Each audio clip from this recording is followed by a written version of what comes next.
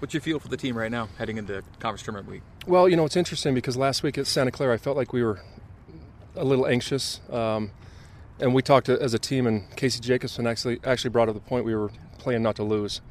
That's kind of one of the catchphrases in athletics, but I felt like that's exactly what we were doing is we kind of weren't ourselves, and it turned it into a really tough series for us. But being able to overcome that adversity and beat a good team, I can't believe they only have 12 wins, Santa Clara, and it was one of the toughest series we played all year, and so to come out on top, get the series win, and then clinch the championship was pretty special. So I feel like we're comfortable, confident right now.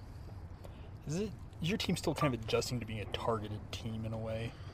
It's interesting because every time that we've been in, and this has been maybe a BYU thing, but as soon as I remember back to 2016, once we're in the top 25, it's like we go 0-4 that week, and it's one of those things you can either hide it or you can step out in front and just embrace it and use it as a challenge, and we're finally starting to do that a little bit. So I don't think that matters to us anymore.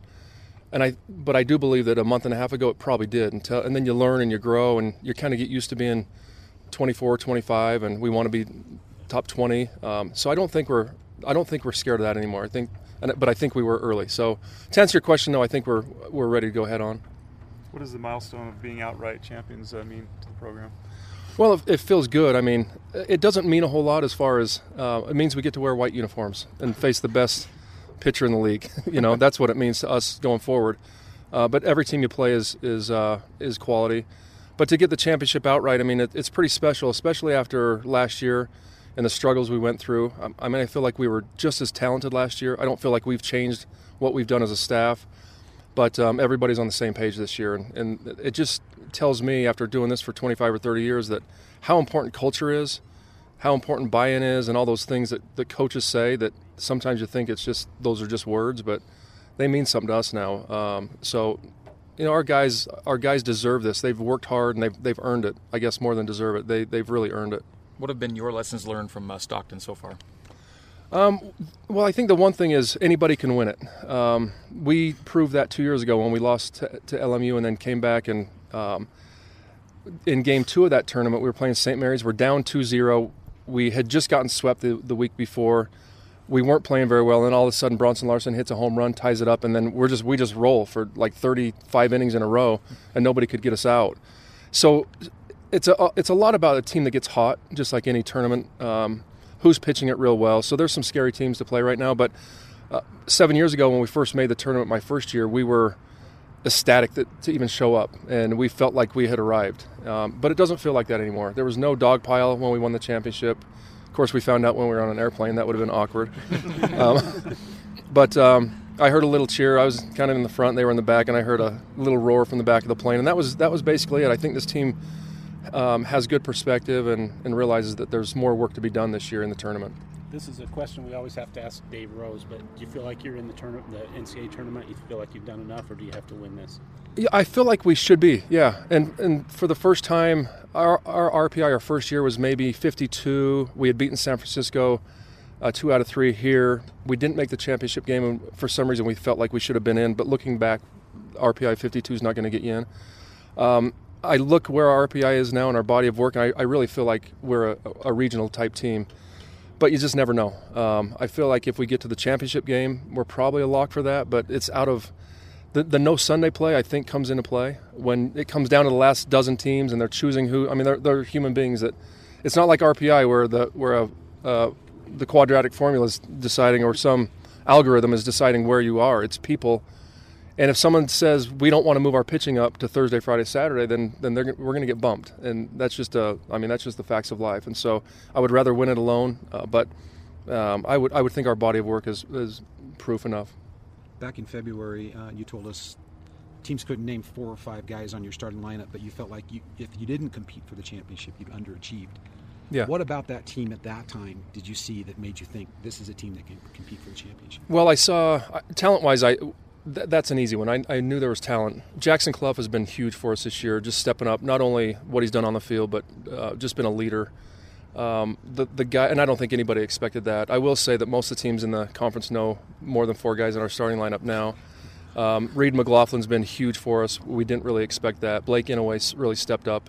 and as well as every other pitcher. But I think the leadership of Brock Hale, Jordan Wood, who were quiet leaders last year, they just, last year nobody could really get a handle on what was going on, and I know they tried, but they've really stepped out of their comfort zone this year and led this team, where last year they kind of just followed a little bit and they wanted to do what was right and go compete, but they didn't feel like it was their role. But I look at Noah Hill and Brock and Brian Sue and Keaton Kringland. All those guys have just stepped up and set the bar high, and our younger guys have followed, and that's been the key to the success. Nothing the staff has done, and I'm not trying to deflect on. That's the honest truth. It's nothing our staff has done. It's been the upperclassmen, including Jackson Clough as a sophomore, that have taken this team by the reins and just led them. We hear a lot that pitching in college is at a premium. How important has your staff just overall been this year for you guys? It's been the key factor, and pitching's what it's all about at any level, from Little League, unless it's coach pitch, and then it doesn't really matter. But any other league above coach pitch or T-ball, pitching's what it's all about. And so our pitchers have kept us in every single game, and I don't have stats for you. Greg probably does, but as far as how many games have gotten away from us, 6 or more runs, where it's a crapshoot for us to win, and we're gonna have to do something special to win. They've kept us within 2 or 3 runs, and they've held leads, and we've gotten out of bases loaded, no out jams, and second and third 1-out jams all year long, and that's not by accident. You can't just fake your way through that. And so we really have good matchup guys who really pound the bottom of the zone, throw quality strikes, and are really fearless out on the mound, and that's really been the key to our success this year. Do you presume to see Paiva on Thursday? Yeah, absolutely. Yeah, and he'll be on short rest, but in college baseball, that short rest is 5 days instead of 6 days, and so he'll be good. I mean, it's going to be a battle. We've got our work cut out for us, but they have to face Jordan too, and they have to face our lineup, and it'll probably be one of those games where it comes down to 1 or 2 at bats or key plays or playing catch or whatever it is, and we definitely have our work cut out. I'm sure he's going to be named the pitcher of the year. Him or Jacob from Gonzaga. Those 2 guys have had great years. Whether losing a game in a series or losing a game in a double elimination, your team has really proven to be really good at bouncing back and not letting things get away from you, right? Yeah, we really have. I mean, we haven't had too many, and you, again, would know this. I don't look at that. We haven't had too many 3-game losing streaks or where we even get beat one night and then come back and don't show up. We always show up the next day. So that's kind of been the MO of this team, is just short memory. We talk about that all the time. In baseball, you have to have a short memory.